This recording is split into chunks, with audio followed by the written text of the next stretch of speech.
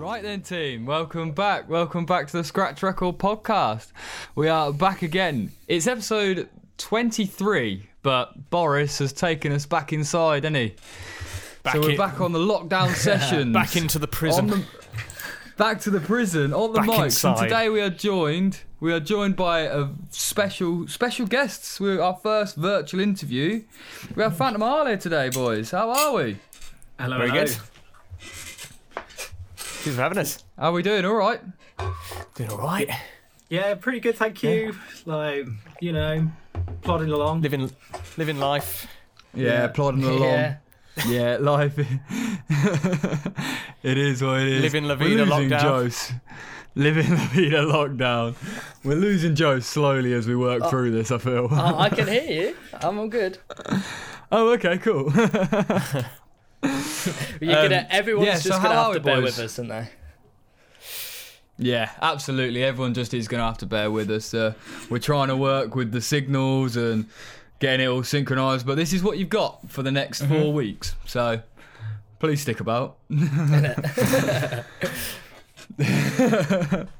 how are we then, boys? How have you found pre-lockdown this summer? What's it been like for you lot? Do you want to go first, Josh? You know what? The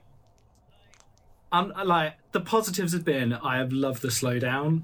I don't know about you guys, but just slowing down life and just being able to sit and reflect has been really nice. Both me and Pete live in London, and it is just 100 miles per hour all the time. So to be confined to your flat or wherever, I mean, it's like being back in bloody Northampton again, really. Yeah. the countryside. Which is never bad. No, exactly. What about you, Pete? I totally echo what Josh has said there. Really, not life is, I'm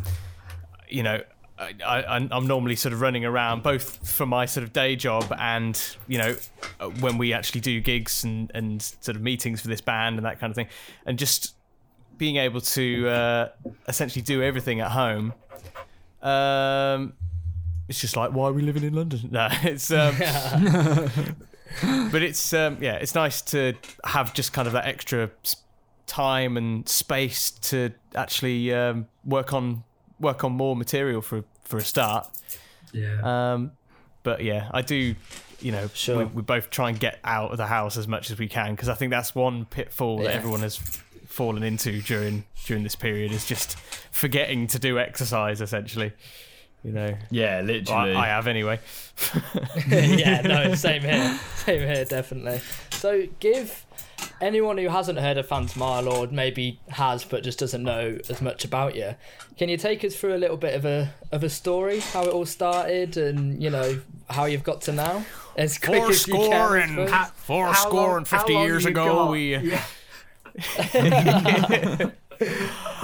so this people in Northampton especially will probably know, years ago I was a solo artist, and in sort of 2017 we decided, am I allowed to swear?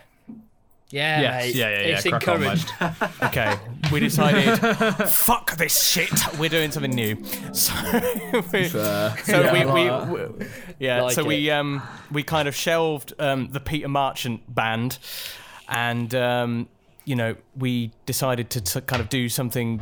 It took kind of playing singer-songwriter kind of material, a bit more acoustic pop kind of thing that we were doing before, to realise actually, we're all sort of indie alternative kind of musicians, really, rather than trying to do something mainstream. I made a mistake trying to do something that I thought would sell well. You've just got to go with what's in your heart. As cringy as that sounds. Yeah, for sure. It started off with just the three of us, myself, my brother Matt on bass, and Sam, our drummer from the previous, the Peter Marchant band, and then we needed a keyboard player, and we actually auditioned Marcus from Sarpa Salpa. Before Sarpa Salpa really got going, and he was great. He was really good. But not good enough. Well, yeah, he was all right, but just not quite. No, there was a part of me that was like, I knew that Sarpa were going to be going on to do sort of big things, and I didn't really want to kind of for him to have to make a choice between them and us, and so Sarpa was very much his thing, and so I thought his heart is with that project. I want someone in this band who can throw into their whole heart and soul into it, and Josh was just the man. Me and Josh had known each other since primary school. We grew up Nice. in the next village, Yeah. The months after that we started sort of doing a lot of gigs in London, sort of smaller gigs, and then started gigging in Northampton, coming back to our hometown as well. By this time, my brother, who was on bass originally, had persuaded us, myself and Sam, to move to London.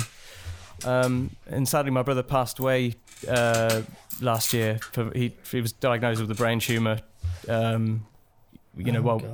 Straight after filming the video for one of our songs, Focus, about 2 years ago. But we kept, he really wanted to kind of stay involved with the band while it was still going. And we did. We had another amazing bass player step in to his shoes for a while, called Esme. Because we honestly believe that Matt would eventually be well enough to sort of rejoin.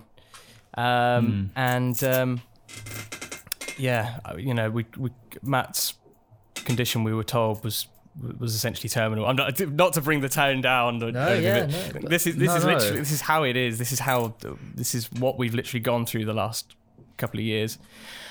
And eventually, we needed a permanent bass player in the band to take Matt's place. I mean, Matt was still in the band until the day we lost him, but Matt was a multi-instrumentalist. He could play keyboard as well.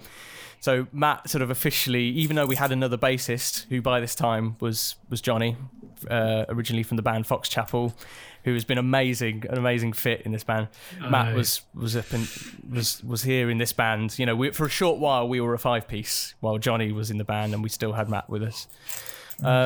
So since Matt's passing, obviously I had to spend a lot of time with my family looking after Matt and everything. And since then, I suppose I've now got the kind of spare time to really throw into this band, and we're all feeling more kind of driven and determined than ever to make sure that this band that we started with Matt goes stratospheric.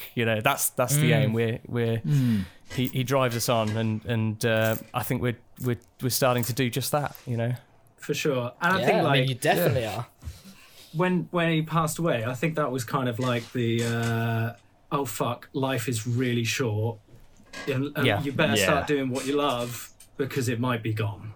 Like that was kind of the and also I think there was a kind of like, because I don't know about you, Pete, but like there was a kind of self-consciousness about us before, and I think we were a little bit anxious as a band. I don't think we'd kind of grown, and then after Matt passed, it was just like, you know what, let's just fucking bleed our hearts out in this music and just go for it. Yeah, no holes barred. We're just going to do whatever the hell we want. You can really see, like, your older stuff was incredible, and he obviously had that element to it. But this newer stuff that you lot are bringing out seems very driven and poignant, and like you've really got something to say in it, and it can really show. It really does show. Oh, thanks. I think there's even more.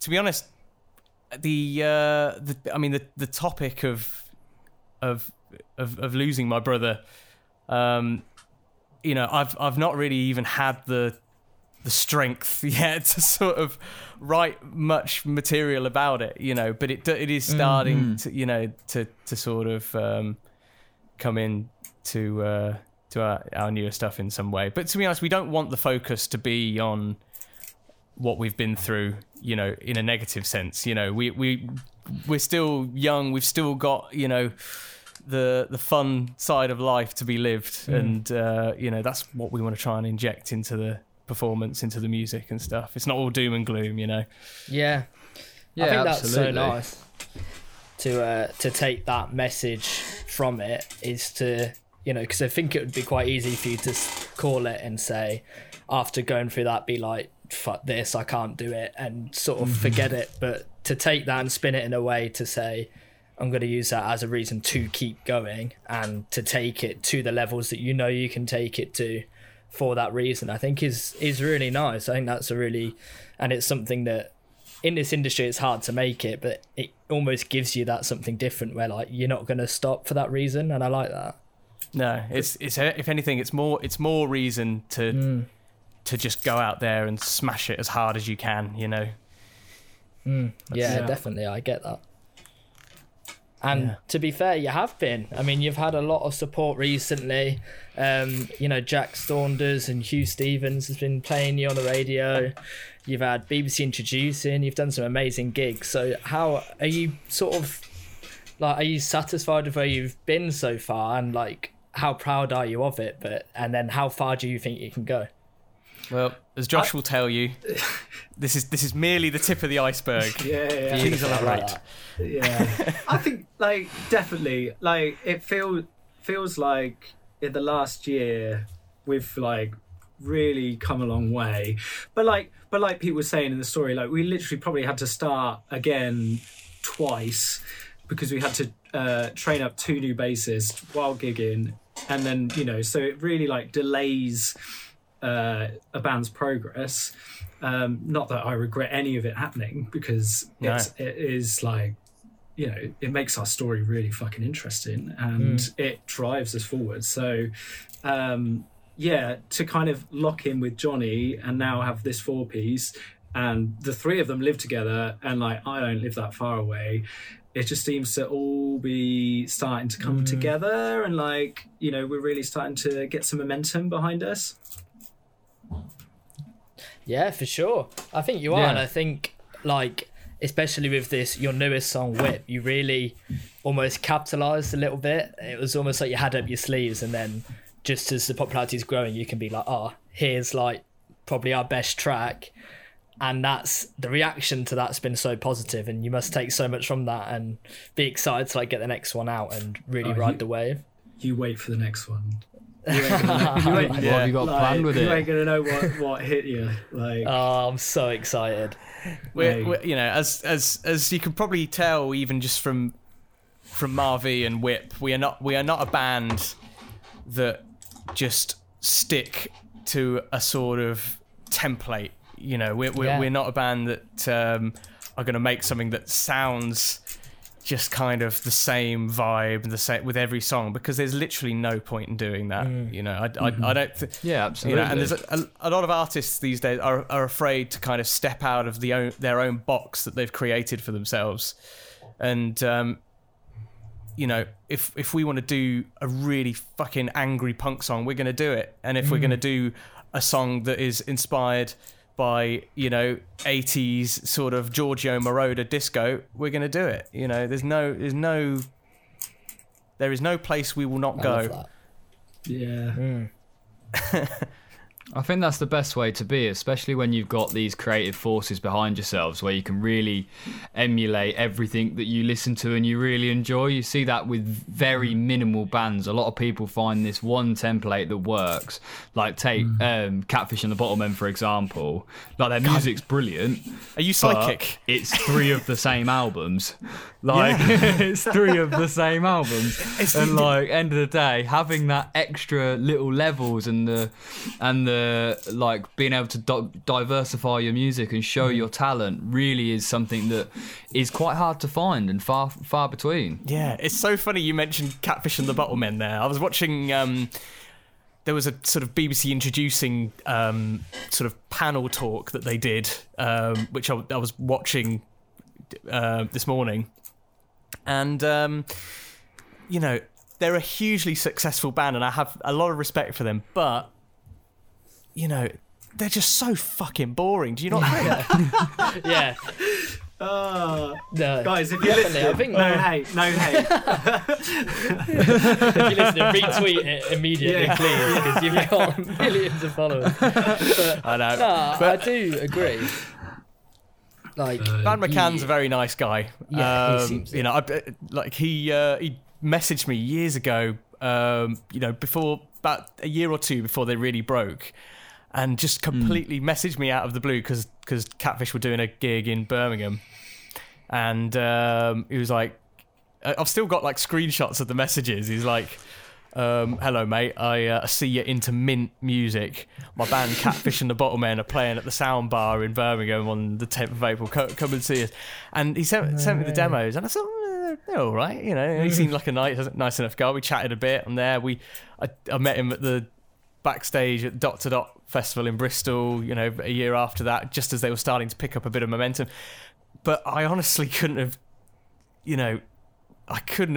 predicted how massive they would end up being. It's just insane where they've gone. It's unbelievable, yeah. And to be fair, like the music is good music, but it is all very similar, and they've found that successful template. And I think that does work for some people. That does obviously work for some people. But I think having that diversity shows you as like a proper artist. If you're going like being a good musician is different to being a good artist, I think. And I think having that diversity really does help with that almost like longevity in music, especially. Yeah, absolutely. You know, like I think, you know, I know a lot of it's quite cliched to sort of cite David Bowie as an example, but he is an artist who changed and metamorphosized with every couple of years to change with the time, and he didn't just follow the trends, he set the trends for what was, you know, for what was relevant and what was current in the mid 70s, the late 70s, the early 80s. You know, he just constantly morphed and just typified each era that he existed in. You know, that's how you do it. You don't just stick to the same template for your entire career, you know.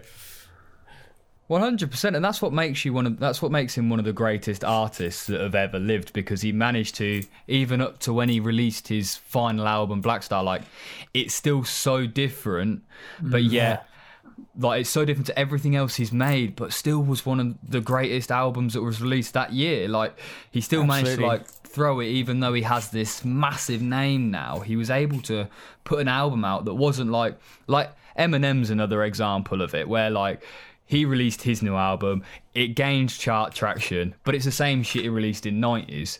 But like whereas Bowie released that album before he died, managed to get that chart stuff, and was also completely fucking different to anything he'd released in the past. Yeah, so true. He was always innovating, you know, and that's the kind of artist, you know, we want to be. You know, we want to always be innovating somehow. I think it helps that's as really well, good, because we're all like we don't like, all of us have different influences completely, like, and we're not like guys who have like got together because we all have the same music taste, because we don't.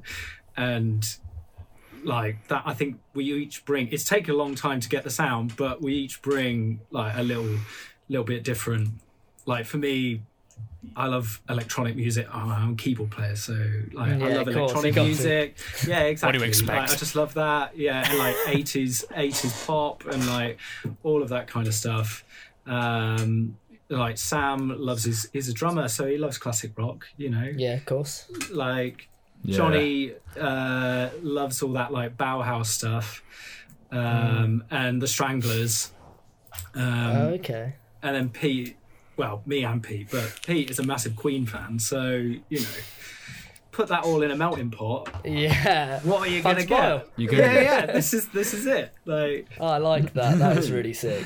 And I think especially, like, we've cited it countless times on the podcast, but, like, when there's, like, the reason why indie music's so difficult is because there is such a saturation of brilliant bands. And I do think, like you guys and like Sarper and Garden and Barrett's and these bands that are all from this area, I think naturally get quite a lot of different influences and aren't like tied down to being like a Manchester band that has to sound like a Manchester band, or anything else, you can sort of do your own thing, and that naturally leads to really like diverse sort of music tastes, which I think sort of a reason why maybe Northampton bands are doing so well at the moment is because it sticks out from that real saturated crowd. I think you're right. Going to sort of what you said there about like Manchester bands, I mean, like you think of the Smiths, for example, and although sort of musically, generally they kind of fit that sort of expectation people had of bands from Manchester at that time, you know, there's just this real eccentric kind of fly in that, well, not a fly, I'm not calling a Morrissey a fly in the ointment, but like, you know, this sort of this extraordinary sort of thing within that sort of template, as it were, you know, and he in his own right, you know, there was that extra thing, the X Factor.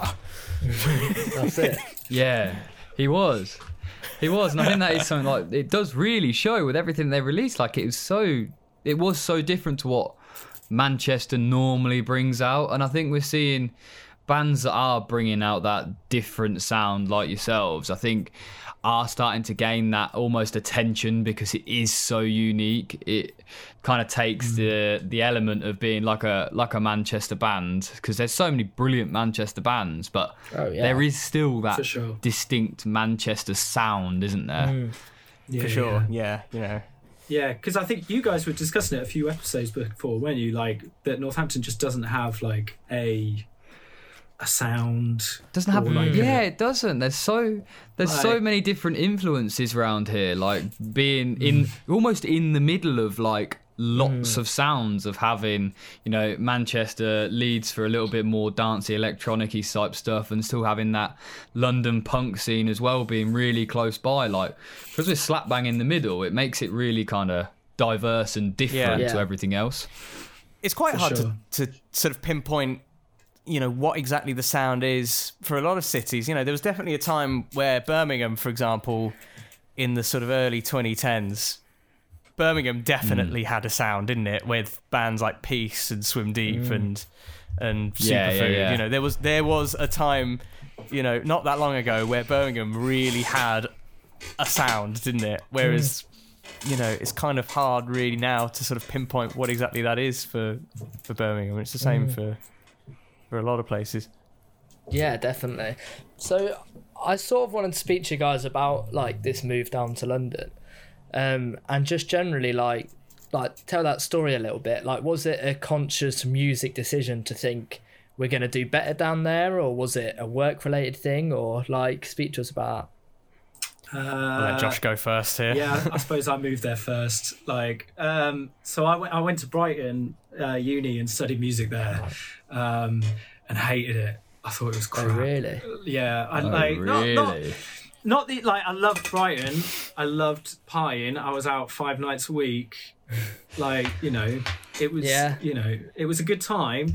But I'm dyslexic, so I don't get on with like education setting. I just like going out there and doing stuff. So it just didn't. It didn't. So I quit after 2 years, and then I was like, what am I going to do? I'm not going to move back to Northampton. Like, you know, without like, it was 2011. So all right. So it was the height of the recession at that point. I was like, I'm not going to get a job in Northampton. Like, I'm going to have to move to London. So I moved to London and worked in restaurants, and I've had so many jobs, and then managed to get a job in the uni. And then back in 2017, Pete, was it you, Pete, or was it Matt who it was you who put a Facebook status being like, we're looking for a keyboard, and I was like, I like it. I haven't done music. I haven't done music in a long. I hadn't done music in a long time. I hadn't been in a band like since I quit uni. I was like, I just don't want to do it anymore. I just didn't have the opportunity, and then these guys brought me back, and now I've gone part-time and bought loads of keyboards and like really want to make a go of it, because it's really we've saved you from the clutches of an ordinary life, Josh. You really did. It's like I was like pushing pens around basically, or like, and then I think naturally, well, Pete, you could tell your story, but then it's just kind of our lives are kind of molded into this band and taken over. Yeah. No, it's fun. I mean, Josh has kind of summed most of it up, really. I put that status out, and as far as I was aware, I hadn't seen Josh in years, even though we used to see each other almost every day at school, and we went on music tours, back with the school and stuff, and I put the status out, and Josh didn't even comment on it or sort of message me or anything. He literally just liked the status. I thought I was shit. I didn't think I was very good, so I was like, I don't even know if I'm good enough to like be with you guys who are like, you'd been playing since years, and I was like, I'm just this guy in a suit. Like, I'm not good. So but then the rest is history. You couldn't have been more wrong, Josh, especially these days, is is very much a wizard, and sitting there behind his synths and his drum machines and all that shit. I love it. I just love it. It's good fun. Oh, nice. I think that's a cool story though. Like, I think it's nice that it all sort of, you started from one point and then all took different paths, and then it all sort of like merged back together, and say it's sort of right place, right time sometimes, isn't it? And then something so good can come from that. It is really cool. Yeah, for sure. But because so what have you boys? Oh, go on. Ooh.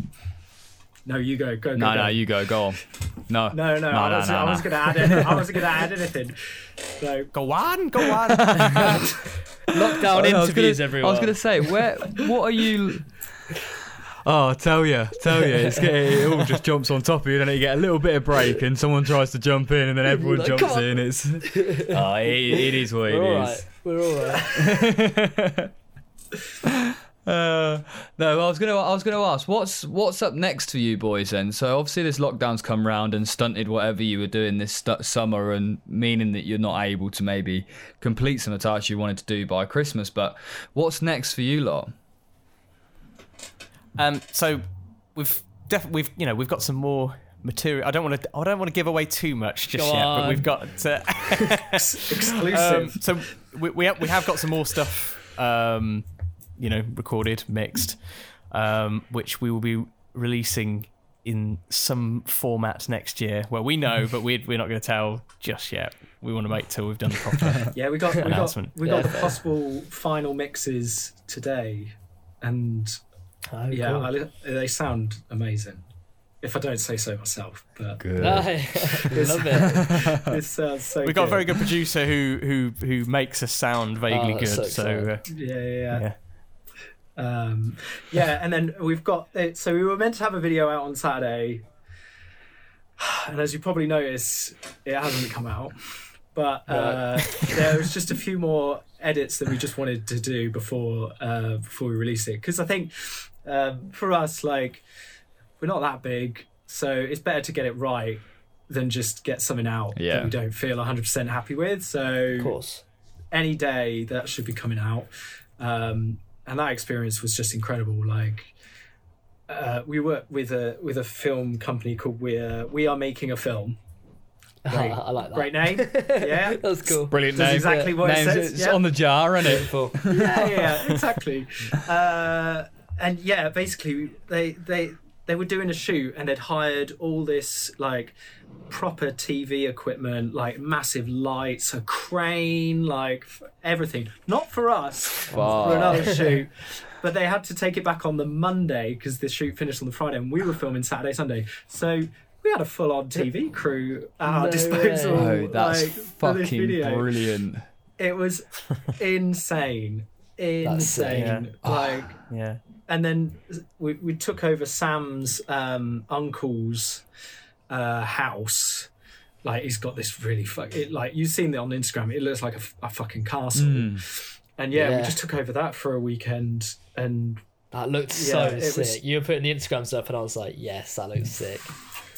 it's gonna be good. It's gonna be good. Oh, beautiful. Yeah, it does look that's really very cool. class. Very class.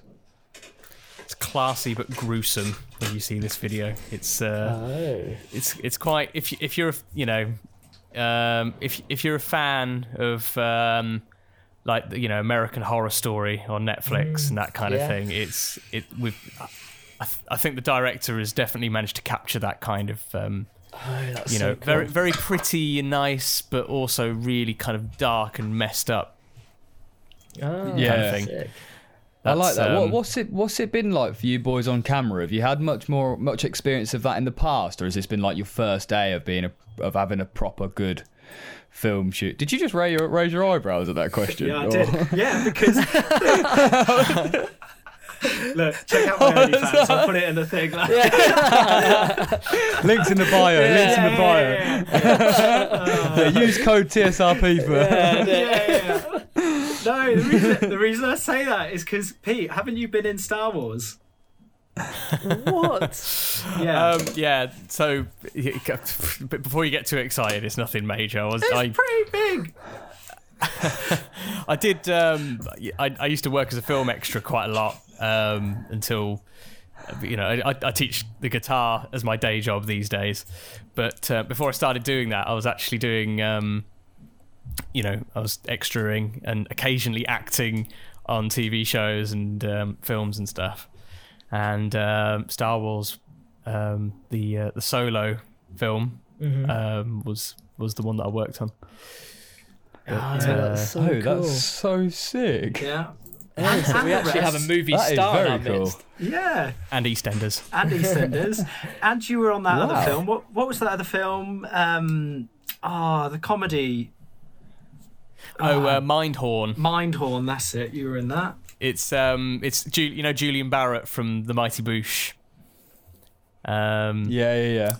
Steve Coogan's there in it as well. But it was a really funny film. I don't think it was a huge blockbuster or anything, but it was quite. It was a bit like Alan Partridge, Alpha Papa, kind of thing, And there's a bit cult where classic. a cult classic, exactly. Yeah. So me and my girlfriend Natasha are kind of stood there in this sort of private members club watching Julian Barrett's character make a total arse of himself and accidentally punch the barmaid in front of Steve Coogan. Oh, what a job. Oh, that's brilliant. Yeah. Absolutely. How come you stopped that then? Did you just... I loved doing it, but you just don't know when you're gonna get booked for a job next. Like you have periods of like, if you can get booked on a job which is like 20-30 days long, then it's great. But from a sort of flexibility point of view, it was really good. You'd meet a lot of other young creatives trying to sort of make some sort of way into this mad world. And of course, me and Tash knew no one in London at the time.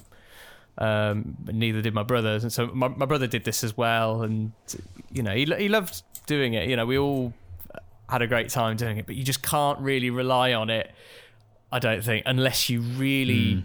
sort of get in with the agents. It's pure nepotism. It's like the music industry, really. It's just the more you can brown nose, as it were, the more chance you'll have of getting booked. Sure. And you're a talented frontman, so It's fair enough. you got to go for that instead. Yeah. If there's another option to go down, then fronting a top band's a pretty good one. There are bigger horizons for me to pursue than being a blur in the background of Star Wars. Yeah, for sure. The rest of us, no, I don't think we've had any camera. Has Sam done any extra work? I I don't think he. I don't think so. Johnny has. Johnny did a bit. Yeah. You wrote to me. After. I don't like being on camera. I find it's weird. Are you not a fan? Yeah, I don't like. This is fine. This is okay. But I I just find this we can work with, but yeah. But videos I just find really unnatural and just very like I just get really awkward and self-conscious. Yeah, I can understand that. It's almost like a learnt trait, isn't it? Yeah. You almost like find that you almost like get into a swing of it. Like the first few ones that we did that were filmed were like just trying to get into the groove of being in front of a camera and almost forgetting it's there. Like I've literally forgot it's there that much that I forgot to record a little section of mine. So, so I've got a little gap. There you go. Yeah. It's not work. Yeah, because normally I don't have to touch it. No, I know. We can't rely on the cameraman now. We're all in separate places. Yeah, I was debating on just seeing whether my brother wanted to stand in the corner of my room and every time it went off, he just pressed the button. But I couldn't quite get him to do that one this time round. Oh my God. So on the topic of videos and all that, how do you find like your creative process, like both with videos and like writing songs? Like, does it stem very much from one of you, or is it really collaborative?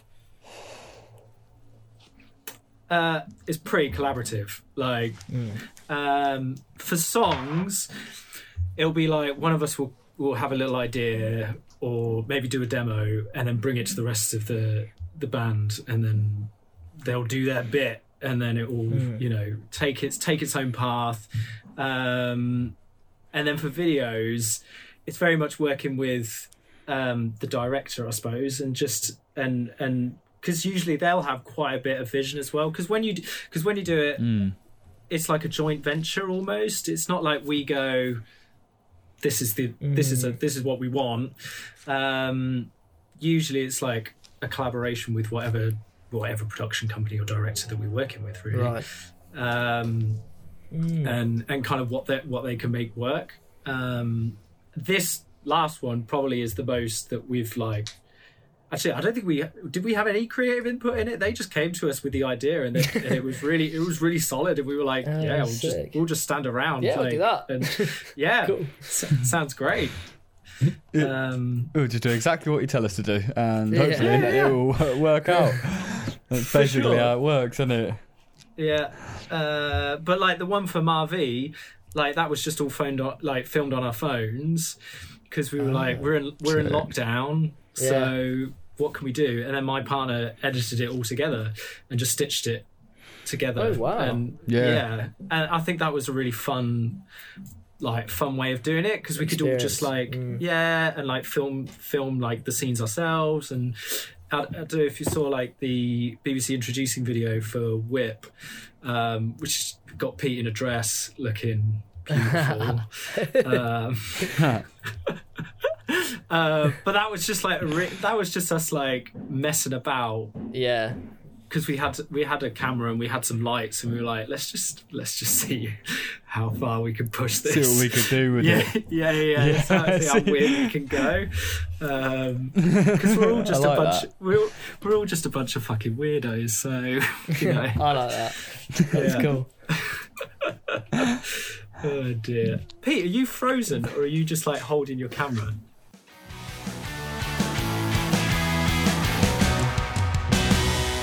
Can you hear me? Yeah. Hey. Yes, right, quick. Cool. Someone say something interesting. Can you hear me? Yeah. Can everyone hear? Let's make sure nothing changes. Just keep everything exactly the same. Don't touch anything. Fucking hell. So, okay, Joe, reel us into the question again, so we've got something to answer from, and then I'll cut all that shit out. So, hopefully. I was saying that from the sounds of things, you've done some really cool gigs, sold out some shows, done a lot over in Europe. So, just generally, some of your best gig experiences, some of your worst, some stories from that. I mean, probably the biggest, well, in fact, easily the biggest show we've done to date was literally right before the whole coronavirus situation. You know, we did a festival in Marburg, which, as you guys might know, is the twin town of Northampton in Germany. Mm-hmm. And so obviously they do Twin Fest in Northampton. They do Mano Music Festival over there, which it's an even bigger thing because Marburg has twin towns all over the place. It not just has Northampton and Poitiers in France, but it's also twinned with 4 other places. There's a place in Tunisia that it's twinned with. There's a place in Slovenia and Romania as well, I think. So it's a big thing. And it's a bit of a rite of passage because I think the Barats said the same thing because they did it 2 years ago. Yeah. Sapa the year before as well, I think, or last year Sapa did it. So it was an honour to be asked to do that, and it was the sort of coveted like headline slot which they often give to the sort of I don't know, for some reason the bands from the UK often sort of get that headline slot. And we'd gone from never sort of playing anywhere outside the UK to suddenly turning up in this place, and you're playing at. They've got this venue called the KFZ, the KFZ, and it's just this amazing place. It's like Romender on steroids. That's the only way I can put it. Yeah. I will say though, that was not the best gig. That was like, for me, that was actually the worst gig out of like the 4 that we played. You think? Let me tell you why. When we played the first night we got there, I think we'd been up since 2 a.m. because we left Sam's mum's or something like that, and then we'd got the coach, and then we'd flown over, and we got to Marburg I think at 3 p.m. that afternoon. 12 hours later or whatever. Yeah. And then we were headlining the first night, which was a night for like all of the acts that had come across from Europe, and they did like a kind of welcome night, and we did the headline slot there. And like Pete said, we hadn't really done anything like on that level before, and actually the sound was shit for the first song, but the reaction on that first night was just so intense, and so like people were moshing, people were like crowd surfing, they were going absolutely crazy on that first night, and it was just like a kind of like, we all looked at each other and we were like, what the fuck?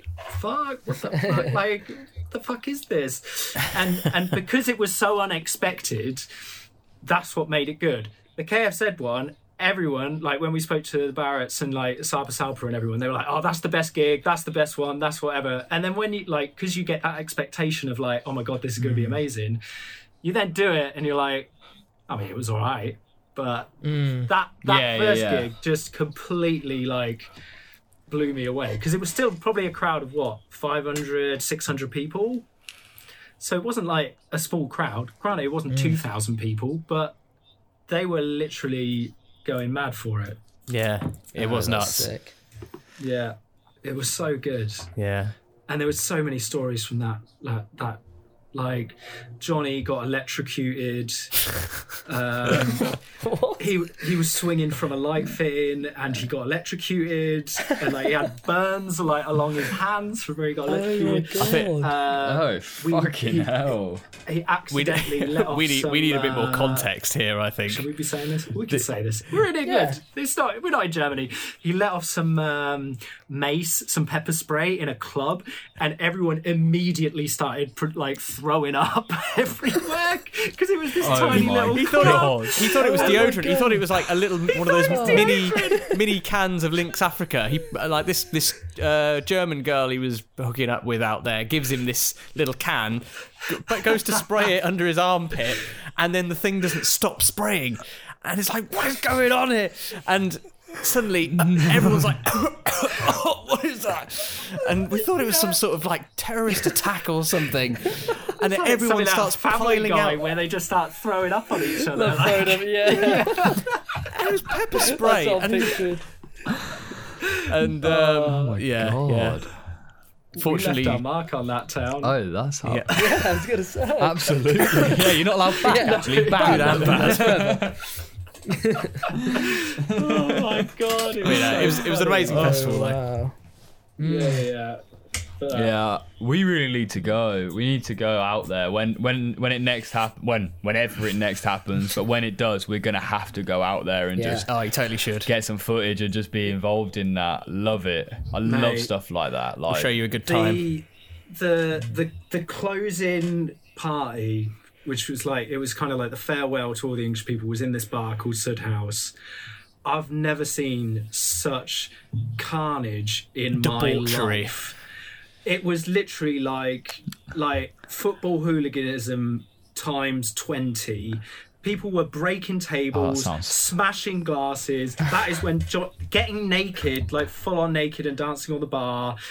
Johnny like swung from the light fitting, and it like he was like going fucking going crazy. And the bar manager The bar manager was encouraging this. He was like they had a full sink of water just there at the bar and stuff. You know, Pete got put in the dishwasher.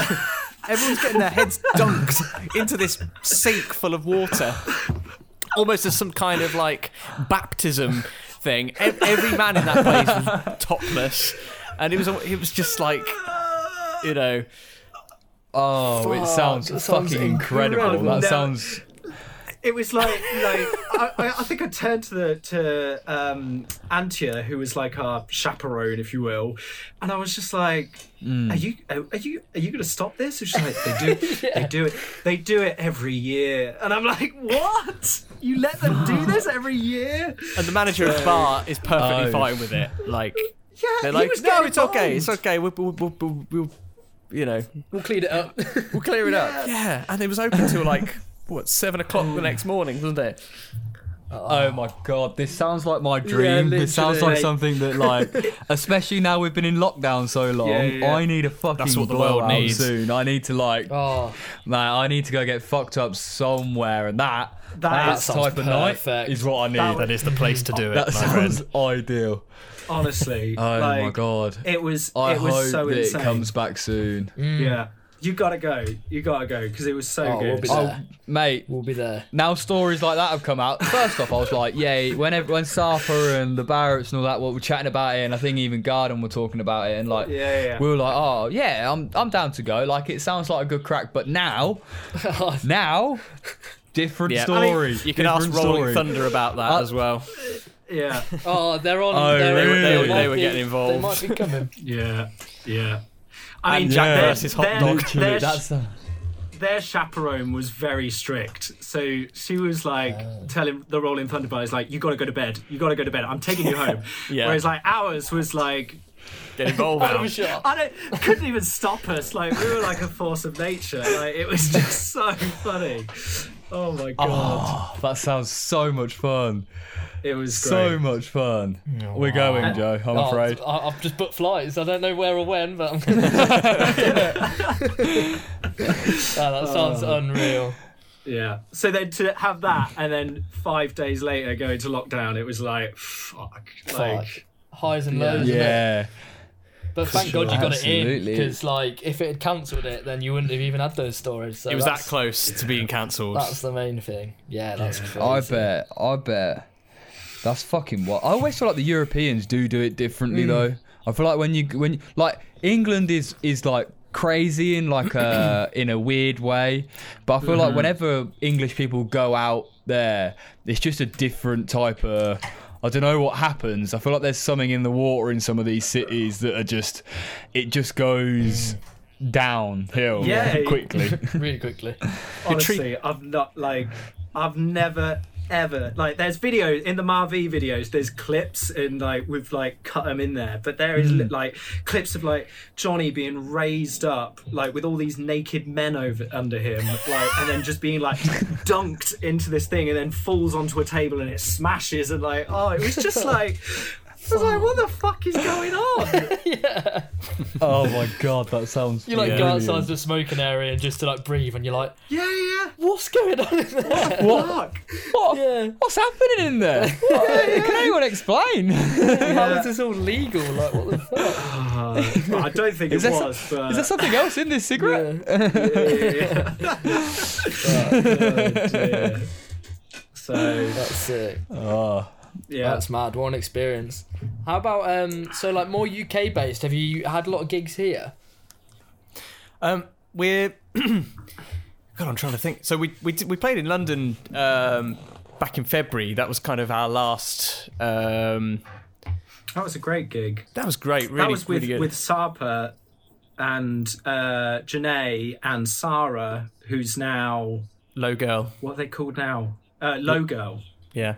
Ah, yeah. Yeah, their sound. They're That's brilliant. Yeah. They are so good. So that was like a really good gig because, yeah, between the four of us, it was the 4 acts. It was like a great night because it was all Northampton and Bedford based. So it was a really good vibe because usually you play some gigs and bands might interact a little bit, you know, have a little like, how you doing, mate? Blah, blah, blah. But because it was all like, we're all from Northampton or the Midlands and we were all playing there, there was a really nice, friendly vibe. Community. Yeah, for sure.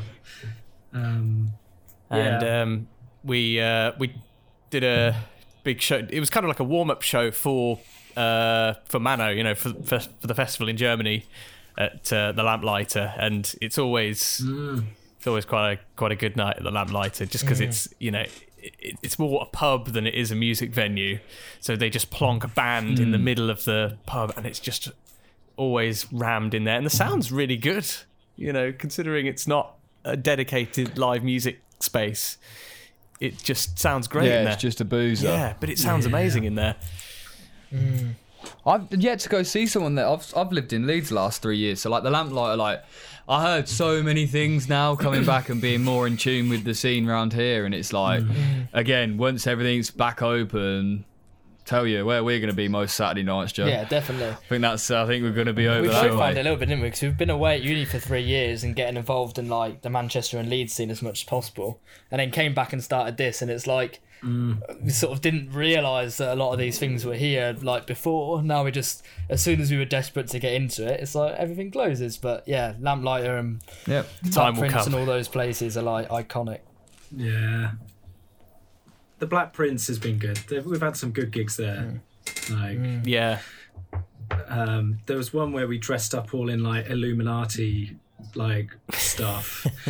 And then we took some like protest signs saying fuck Trump, and then we were like going through the garden, and then the promoter went to call the police on us because they thought that we were some like hijacking the Just night. we were like, no, it's our gig. You like took the hood down and we're like, no. Hang on. Look who it is. Yeah. I've got my keyboard under this. Like. Yeah, exactly. That was a good gig, that was. Oh wow, that is sick. Yeah. That's such a cool idea as well to try and like. That's a very sick idea to try and like get something different in, but it's jokes that no one realised. No one thought. No. You know when you're putting on a gig of a band that's very diverse and very unique in their own way, you don't think, surely this might be them. No. That'd be your one thought, wouldn't it? No. But no. No. Hooligans. Good, man. But yeah, right. So we. Oh, go on. I just heard a few memories there. I don't know what happened. I was being polite. I was like, no, let the host speak. No. Crack on. But like, there's definitely a scene down in London of like bands that are like trying to push live shows and what is a live show. Like Pete's mates, Woos and Sweat, great bands. And they're like, Woos made like effigies of themselves and then like threw them into the crowd, and like people would just like tear their bodies apart and stuff like that.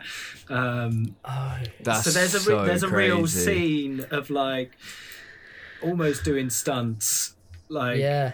and making it Going beyond the music, you know, they're fully, they're not, you know, like Woos aren't just a band, you know, they're artists. Like I think, you know, they studied art, and you know, they make things and make really amazing sets for their videos. I think they made their own board game for one of the videos as well, and Sweat, the other band, basically coded their own virtual reality, like VR nightclub.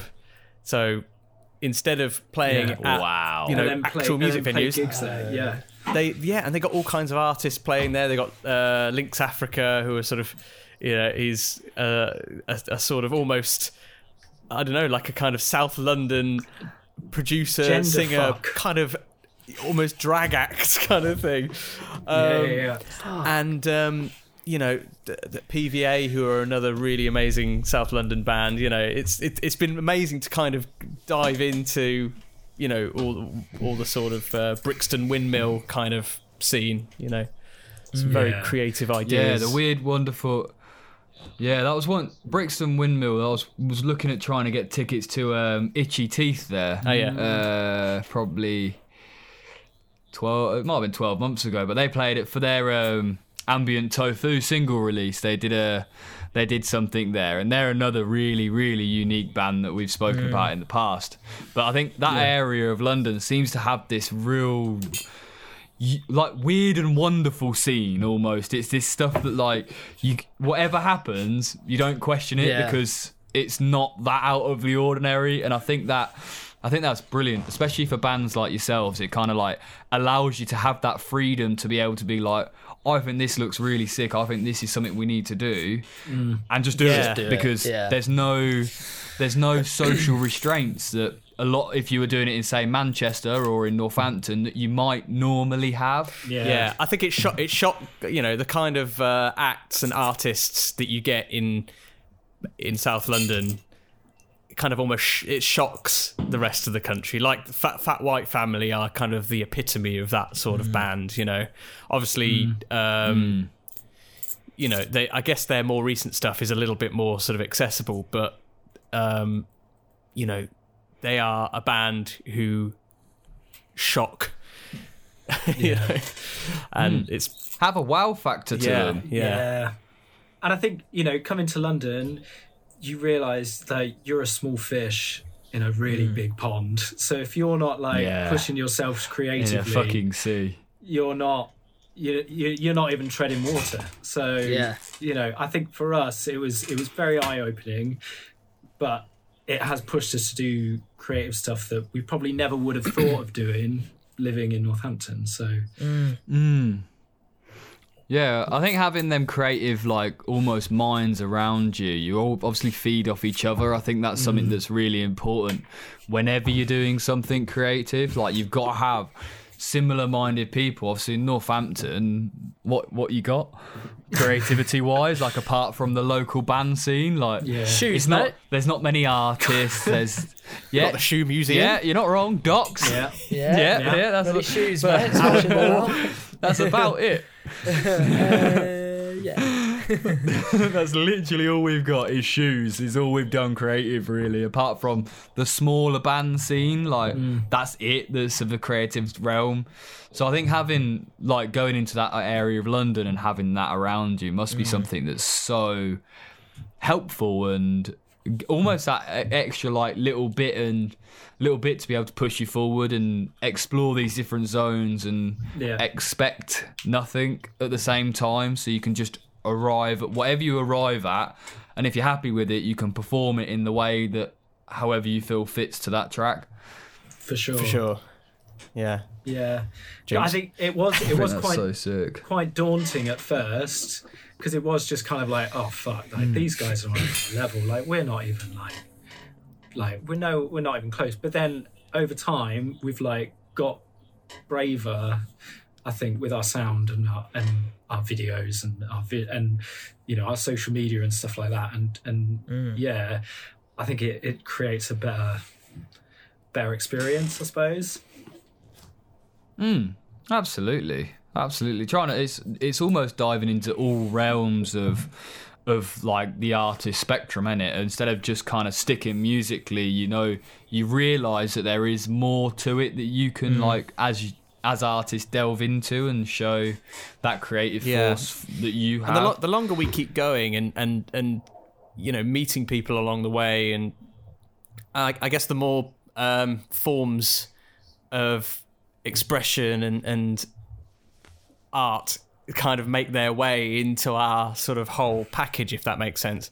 Like, Johnny, our bass player, is not only is he a bass player, he's he's just an all-round artist. He creates things and does amazing drawings. The artwork for both Whip and Marvy were sort of hand drawn by him, and of course he knows all these other sort of artistic people in London as well. Like, that's how we got this huge sort of production crew on our latest video. There's this amazing director called Ksenia who he's good friends with, and just all these really interesting ideas have sort of come out. And like I say, the more people we meet along the way, the more of these kind of ideas become part of this band. This band becomes more than just 4 people. It becomes a whole artistic, like network almost, isn't it? Like it's like a platform to just put anything on in that name, pretty much. And you say whether it's a piece of art or a video and some sort of musical piece, it gives you a proper platform to work from, doesn't it? And I think that is really sick. And I think London is becoming that. It's almost like our version of like that American dream type place where like people sort of make that pilgrimage to LA and try and make it. And I think London's almost got that about it. Like, you can just go there and, as you say, just do what you want to do. Yeah, and the chances of good things happening is so high. Back in the extras days, I was I met a few people who had actually moved from LA to pursue their dreams in London. They'd actually gone the other way around. Yeah. Wow, there you go. There was who was that band that you drove the van for, Pete? Didn't they come from France? Husky Loops. They're an Italian band. Yeah, that's it. France. And but yeah, they've they've done it to a large degree. They've the success that they've had, and they've had their music included in the latest FIFA game, and they've played Reading and done tours up and down the country. They've done great. Yeah. That's sick. So it does work for people. Obviously, it's, as Josh said, you're a very small fish in a big pond. But if you're innovative and interesting enough as an artist, then you can cut through the noise somehow. No, I like that. I do like that.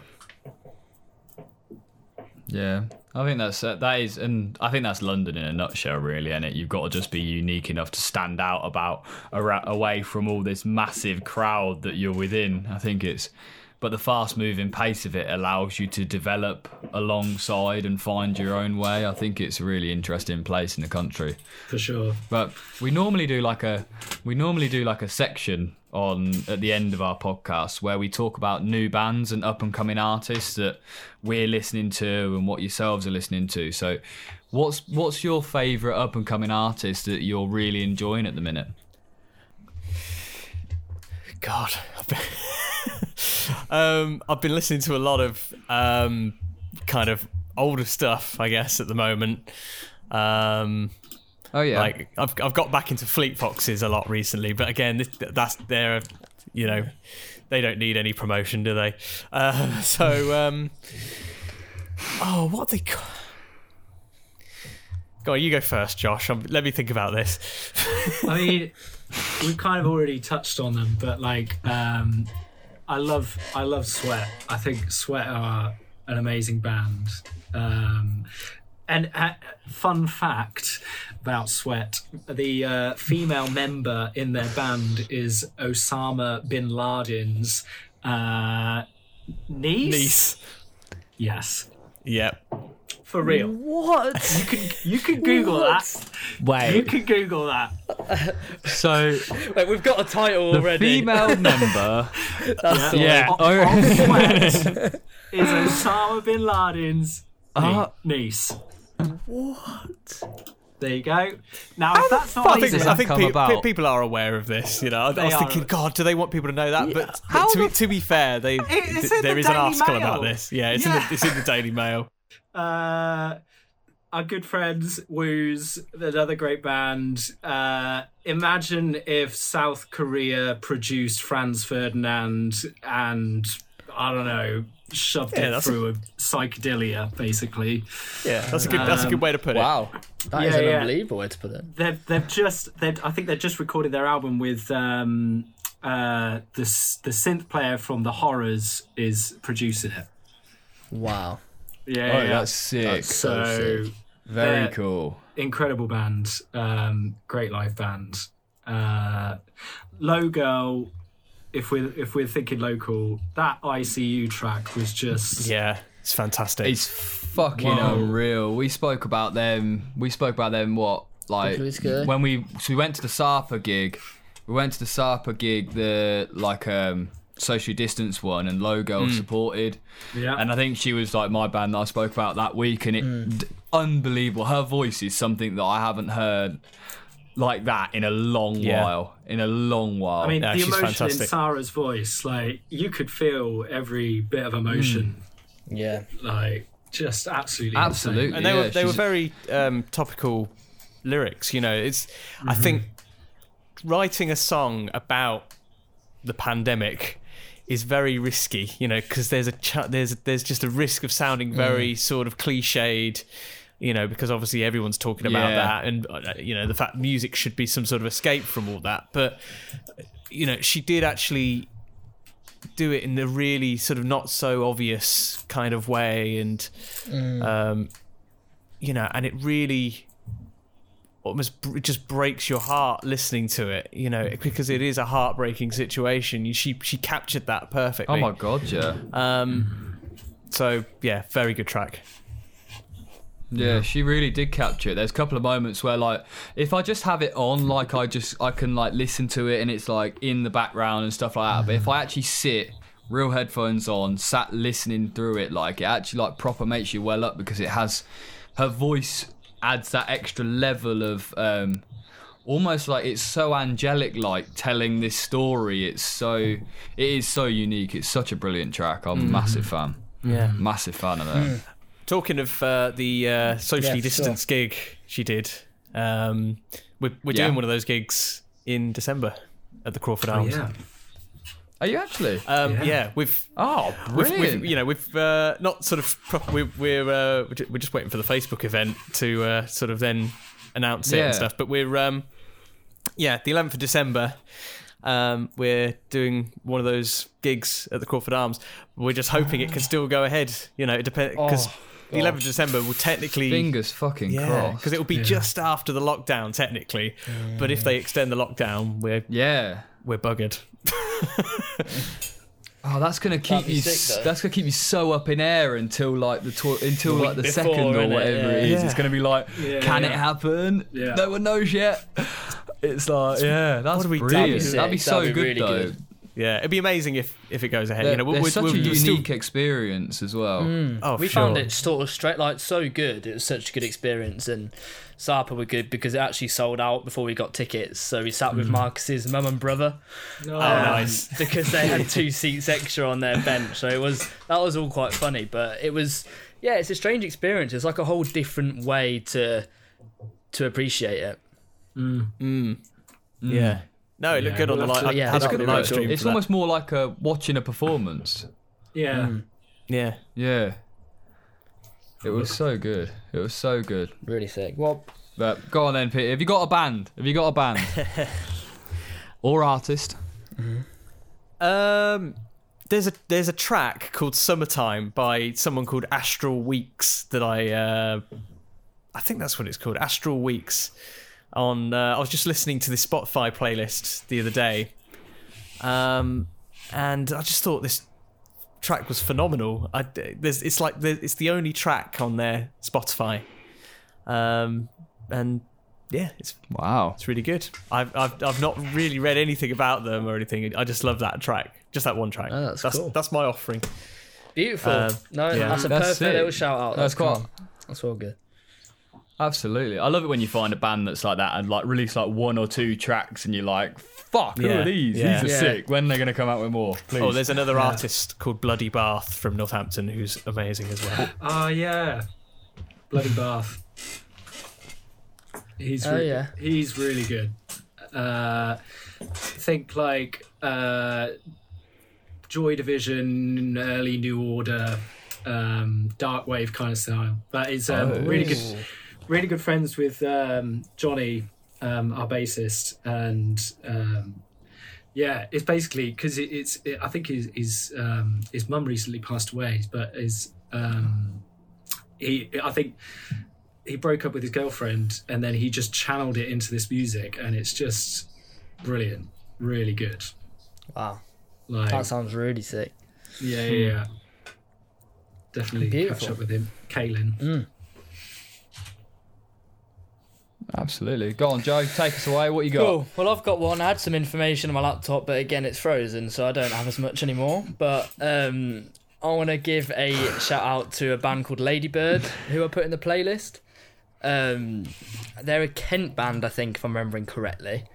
And they remixed one of the New Consistent's new song, which was also in the playlist. He's from near Birmingham, and he's an artist that we've been speaking about for a while. And Ladybird did a remix of his song, which got me onto them. And they're really sick. They've got like this sort of punky like rap over sort of like heavier like sort of grunge music almost. They sort of rap over it. They've got a song called Spoons, which I put in the playlist. And it's literally just about spoons, but it's got that sort of like about political Sex Pistols. Yeah, literally about Weatherspoons. Nice. Not about really the cutlery spoons. No, about Weatherspoons rather spoon than rings. the cutlery. It's like, To be fair, for the 3% of our listeners that are from the US, spoons is pubs, not the cutlery. In case you the utensil. But yeah, they're really sick. Got like a bit of a Sex Pistols vibe, but over like a more like modern indie grunge sort of music. But yeah, they're really sick, and the remix was really cool. So check that out if you haven't. I will. Yeah, I'll listen to that. Brilliant. Well, I'm going to talk about a band that we might have spoken about before, but I can't remember whether we have. Cool. So I'm going to talk about them again. They're called VOODOO Bandits. We have. Have I spoken about them before, Joe? They've been in the playlist before, but I can't remember if we did an actual sort of feature on them. So yeah, because I know their Yesterday's Jam was in the playlist a few weeks ago, but they've recently released a single called Backyard Wrestling, and they're a band from the Isle of Man, and their music it's a very almost classic indie rock sort of tune, and it's got a real good sing-along vibe to it, but it's everything else that comes with it that I've really enjoyed of like their content that they're bringing out alongside it. Like they've brought out some decent merchandise with like stickers and wristbands and all that shit, but like with this like actual photographs that are like linked directly to what they've been making. I've been really impressed with the artwork as well on their single covers. It's all sketched out, and it's I'm really, really impressed with this band. They're a class act. That sounds great. Well, and everything Voodoo fits Bandits. a nice Voodoo Bandits. Yeah. They're really sick actually. They're they're a band that have gained a bit of traction I think recently. They're followed actually by a couple of people that we follow on Instagram, Garden and the Coversets and Indie Rocks. But yeah, they're class. Really good band, and I think they're starting to gain a bit more traction, which I think is very well deserved.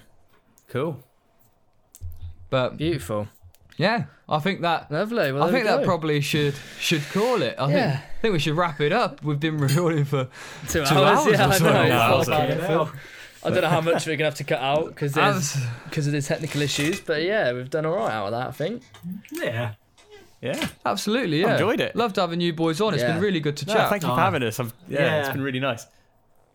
No, we do. We appreciate it so much, and it does mean a lot to get bands like you on. It's sort of the whole point. And yeah, as I'm sure Elliot was about to say before I just shouted over him, that hopefully next time we can get one done in person. Absolutely. Get you here. We'll have a nice chat about the technical difficulties, and that'd be sick. But we do really appreciate doing this. No worries. Thank you. And we'll see you at the gig. Absolutely. It's been we'll see you down the Crawford on the 11th of December. Indeed, definitely. Crawford Arms. We'll be there unless Absolutely, unless Bojo keeps being a cock. Wow. It's got to be done, isn't it? I mean, Not the being the cockpit. Let's hope. And I think if that is there, we'll definitely be down there seeing you boys and try and get something going. 100%. But it has been an absolute pleasure, lads. So we're going to wrap it up there, and we'll see you all on the other side. Peace. Peace and love.